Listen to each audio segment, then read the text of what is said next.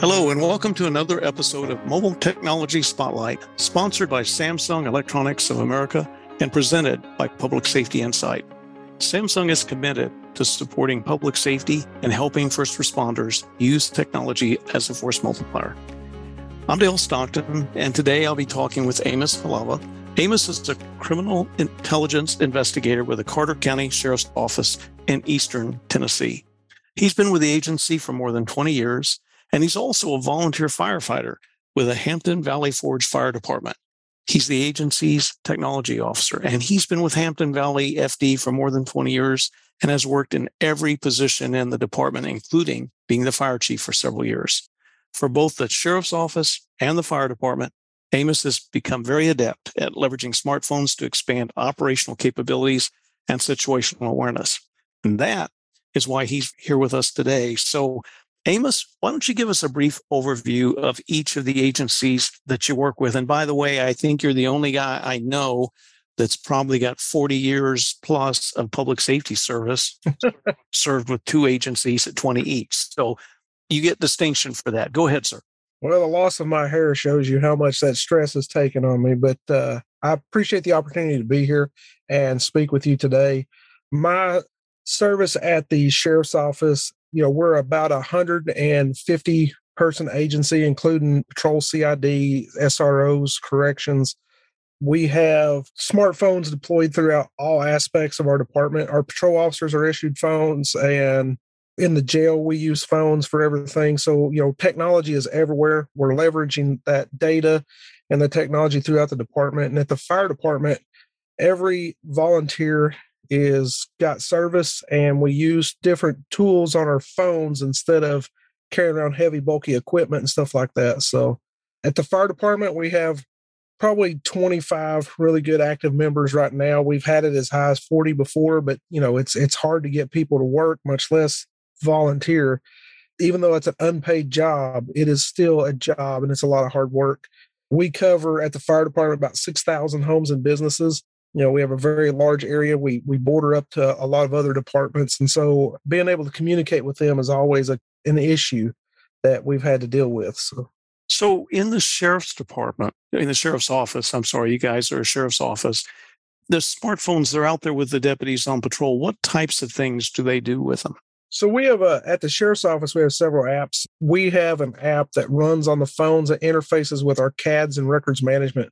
So the officers on a day-to-day basis, they're looking at that phone to see what calls for service are still out there. What's the status of those calls? They can even read the notes that the dispatcher puts in on the call. When they're on scene, they can take photos, record audio or video, and tie that back to their case right off of their device. We have it set up to where they can run NCIC, so they can run tags, driver's licenses, right off the phone itself, instead of having to necessarily call all that information back to the dispatcher. And when they do that, it keeps that record in with their calls. So it takes a lot of that radio traffic out and puts things like photos and information that sometimes is hard to copy off over the radio just due to interference. It puts it right in front of them, makes it much easier and simpler for them to do that job. Got it.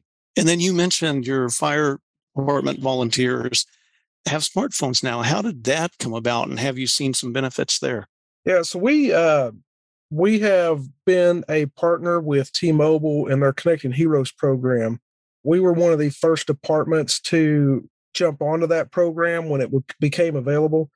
So that has allowed us to basically, it's a volunteer department. It's hard to force people and say, hey, you got to have this. But if you're giving them something for free and saying, hey, here's free cell service, you put it in your phone. Now we can say, okay, here's these apps that you can run, and here's how we use them. That gets them to use the capabilities that we have without them saying, well, I can't afford to go, get that because, I'm already volunteering my time to do this other stuff. Right. That's great that you're able to do that with volunteers. And I understand the value to them and retaining volunteers with that. So obviously, smartphones, one of the reasons they're so useful is the old saying, there's an app for that. So public safety budgets are always stretched. Could you tell us about any apps that you found to be especially helpful and that are available for little or no cost to first responders? Yeah. So three that I use at both agencies would be Zello, Telegram, and Tag. And one of them that we use at the fire department is Active 911.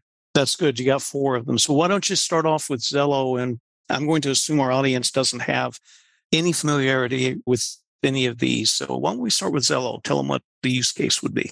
So Zello is a push to talk app, basically, and it has capabilities to use a gateway to interface with your existing LMR, land mobile radios. We feed our radio channels into Zello so that even if an officer is out with his family and having dinner, something's going on, instead of having to rush back to a vehicle or home to pick up a radio or even to call 911, they're able to just load up the app, listen to the radio traffic as it's going on, and if necessary, even talk back, to say, hey, I'm en route, or, on a private group, hey, this is what we need. I need you to respond here type stuff. The Zello offers work accounts to all first responders for free. And so once you sign up with an account, you fill out a little application, they will hook you up with a free account, and really good company. Can't say enough good about them for what they do for first responders on an everyday basis. That's great. Appreciate it. And then you mentioned Telegram. What about that one? So Telegram is a chat app, basically like WhatsApp or, some of these others that are out there. One of the reasons that we went with Telegram is they have a very well developed API, which allows us to push information into that chat. Most of our chats are just, hey, I'm en route to the station, or, I'm over here, or, hey, this is a picture of a guy that we're looking for. It has really good tools to include a large amount of people into one chat very quickly. The ability to just share a link out and let a bunch of people jump on a chat. So if we have multiple agencies responding to an incident, we can text one person in that agency a link and say, hey, send this to all your guys. And the next thing we know, we got 20 people popping into a chat. And then we can even feed into that chat our radio traffic or, different things that we need to, whatever the situation is, so that, we could have, I've had as much as 60 people in one chat for, half a day while we were working an op. And then I've had as many as 120 people in a chat that we worked for over a 4-day period. And just information was passed around very quickly, and we were able to onboard a large amount of people very quickly, but it still gives us the ability to manage that group, to control who's in that group and who has access. That's a free app that is available. That sounds great. And just to clarify, I assume from those numbers, you're talking about multi-agency capability. Even though they may not have a common radio frequency, they're able to leverage Telegram. Is that right? Yeah, we use it for a lot of our multi-agency stuff. We also use it on the day-to-day basis too, just for our regular operations on what's going on, to be able to pass information back and forth between groups, both at the sheriff's office and the fire department. That's great. And then you mentioned TAC. I think that stands for Team Awareness Kit. What about that one? Yeah, so TAC is a DoD developed software.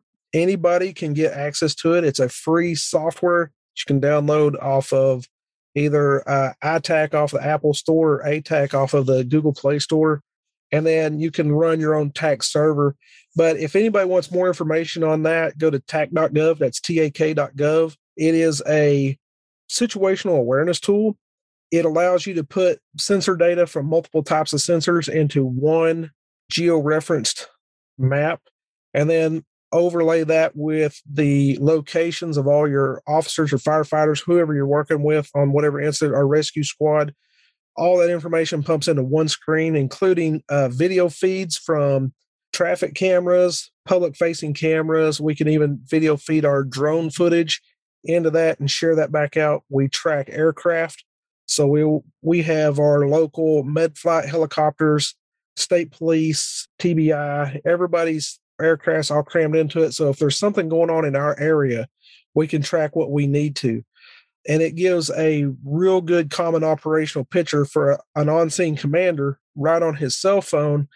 It also, from everybody from the patrol level, the firefighter level, if we're working a brush fire, you can see how big it is by having a guy walk the line, and it basically paints you a graph of, okay, here's where our fire is at. In a law enforcement perspective, we have used that very effectively in pursuits, where they're at right now. Radio traffic, if you're going 60, 70 miles an hour, by the time you get out of road name, you're a good quarter mile down the road or something, like you're moving constantly or you're turning.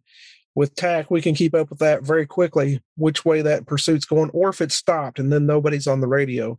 So that tool there, we have leveraged across multiple disciplines and even multiple jurisdictions in our area to expand that functionality out. That's great. And I just want to point out something if the audience didn't pick up on this, because we're dealing with smartphones and you're talking about all this situational awareness with your personal resources, your LZ, everything is, the geolocation is at a person level, correct? Yeah, so you'll see where every officer is at. So, crossfire situation, you got a barricaded subject. You don't want people that, are pointing guns at another officer. So you can tell where they're at around that scene, making sure somebody doesn't move into an area where you would not want them in that area unless they were behind some solid cover. Who's responding, where they're at, type stuff too. So it's not just the vehicle, it's not just the armored vehicle, it's each individual officer is one of those positions on that map, so you can tell where people are at. That's great. Now, you mentioned that TAC is free. My understanding is that it is free, but there is a learning curve. And you mentioned a website, tac.gov, is that correct? Yep, tak.gov. And is there another supporting site or any information you'd recommend that people check out? There's some Slack groups out there. There's some Discord groups that people get on, some Reddit groups. But if you want the best source of information, especially get started, be at tac.gov. There's a lot of really good information on the site, including training. But if you get into, setting up your own server and then you have any problems or wanting to track aircraft, I would recommend getting on some of those, Slack groups. You can just search them up, get added in there, and just start dealing with your peers on what it is you're trying to do. And there's always somebody out there who's done it. And there's always people who do it better than I do. And I try to pick their brains, and that works out pretty well. Got it. You mentioned one other one, Active 911. Tell us about that app, please. So Active 911 has a small fee with it. It's not free, but it's not a very expensive app. We use that to get dispatched on our calls at the fire department. So just to give you an example, what we used to do was issue every new volunteer a radio. We basically have replaced that with Zello. And then we used to issue them a pager. We've replaced that pager with Active 911. So instead of handing somebody, $1,500 worth of equipment when we don't know if they're going to show up, what we've been able to do is say, hey, load these 2 apps up on your phone. And actually the 3, we give them Telegram too, load them into our fire department group chat. And so then we basically give them the equivalent of our group chat, our radio, and a paging system all in one. So Active 911, it goes off in the middle of the night. It'll alert my phone. It sets off like a little siren.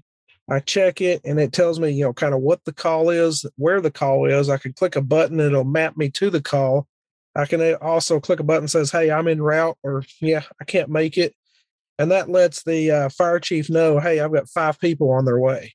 It feeds that information in. So that's a really good system. We like it. It's worked very well for us. There's others out there like it, but if people aren't leveraging those in some way in their departments, that's a really good thing to look at. I really appreciate you sharing on the app. Sometimes people are unaware of these, and it helps to know what's free. And just to reiterate, all of those, with exception of Active 911, are free. And as Amos pointed out, Active 911, there is a small fee involved. So Amos, it's really clear you've been very effective at leveraging mobile technologies of Force Multiplier. In terms of technology, what's next for either of your agencies? And it doesn't necessarily have to be mobile. What's on the horizon for you guys? One of the things we're working on now is a regional TAC server that we will be able to include every department in the entire region. And that is just a kickoff to actually run some of these other apps together. So we've built up a pretty good working group right here in Carter County and even some of the surrounding counties. We're wanting to expand that out to make that more regional. So by bringing on location information with TAC and sharing that stuff, being able to share radio channels across jurisdictions with Zello, and even have large group chats in Telegram for across the entire region is where we're looking to go. It's taking this stuff to the next step. There's so many different ways that will grow from that I probably can't even think of now, because there'll be a group of people look at all this, and there'll be one smart guy in that room that's going to say, hey, you got this over here. and he'll bring that up, and everybody be like, yeah, that's good. Having this technology is great. The next steps really is pushing this out to other agencies and other people to where it can just grow beyond one agency or one county or even one discipline, but a really good multidiscipline, multi-jurisdictional response, because it happens all the time and it's usually a nightmare for somebody to control. And then, also using some of the capabilities that when you have an event where infrastructure or communication is down or isn't available in a place, that you can then backhaul that information back to the people who need to make the decisions on what other equipment or manpower needs to be on that scene or what you need somewhere, because that becomes very critical. And if you have tornado response, you got something that's taken out infrastructure, how do you get that information back? And so it'll be looking at what are those next steps, what's those next things that we're going to be able to do. Understand. I ask you, just looking ahead, what do you view? But thought occurs to me, probably many in the audience that are considering mobile are thinking, well, gee, law enforcement, field duty, firefighting, these are activities where typical technology often gets damaged. What types of devices are you using in the field hardware-wise, and what are you doing to protect them? So at the sheriff's office, we have the Xcover Pro. It's already a hardened device, even without an additional case. It can be used in the rain. It can be, kind of beat on a little bit. You can use it with gloves on, which in the fire service is a big thing. You got to have a screen that's sensitive enough. You can use your glove because you don't want to take your gloves on and off while you're doing something. It's got to be able to get dirty because you're going to get dirty using it. We have used that Xcover Pro very efficiently so far. We're looking hopefully to upgrade to the new one that's come out already. So, whenever we can make that happen. But, having a good durable phone with reliable software on it is very critical, because you can't have a buggy phone or one that, hey, the screen doesn't work very well when it rains, because you're going to be out in the rain at some point, and that becomes very critical. Got it. What about advice to public safety leaders that are thinking about going mobile and they're concerned about the costs, they're concerned about managing the programs? Do you have any recommendations for them? One thing would be really evaluate those devices. In our trucks, we have Samsung tablets. We've had those working in there for probably 3 years with no issues with those tablets. So, getting a good flagship device that's going to be supported, that's going to be important so that, it lasts, because you don't want to be buying something new like every year. And then coverage with whatever cell phone provider or internet provider that you have access to, really evaluate that coverage well. Cost is one thing, but coverage and having good coverage is another. We've been very fortunate in our area. We will probably never get 100% coverage inside of our jurisdiction just because of the real rural mountainous terrain that we have. But we get really good coverage right now with T-Mobile, and we are using their Connecting Heroes. So if you got somebody out there that says, hey, I can't afford this, check out that Connecting Heroes program. It might be a way that you can afford to put that into an agency when you don't have a large budget and still put some of this stuff out and use it. It's been very beneficial for us. We'll put it that way. Understood. That's great advice. I want to mention to the audience that Amos was featured in a recent webinar on Fire Rescue One. He gave a great overview of the Hampton Valley Forge Fire Department's mobile program and some significant detail, more than what we shared today, on using TAC, the Team Awareness Kit. So we'll provide a link to that webinar in our show notes. Viewing the webinar, of course, is free. And I want to take this time to really thank Amos for spending time with us. I know this kind of information is really helpful to those that are trying to get their mobile programs up and running or expand them in the most effective way. I'll also remind the audience that any opinions about particular products or services, they're the opinions of the guest.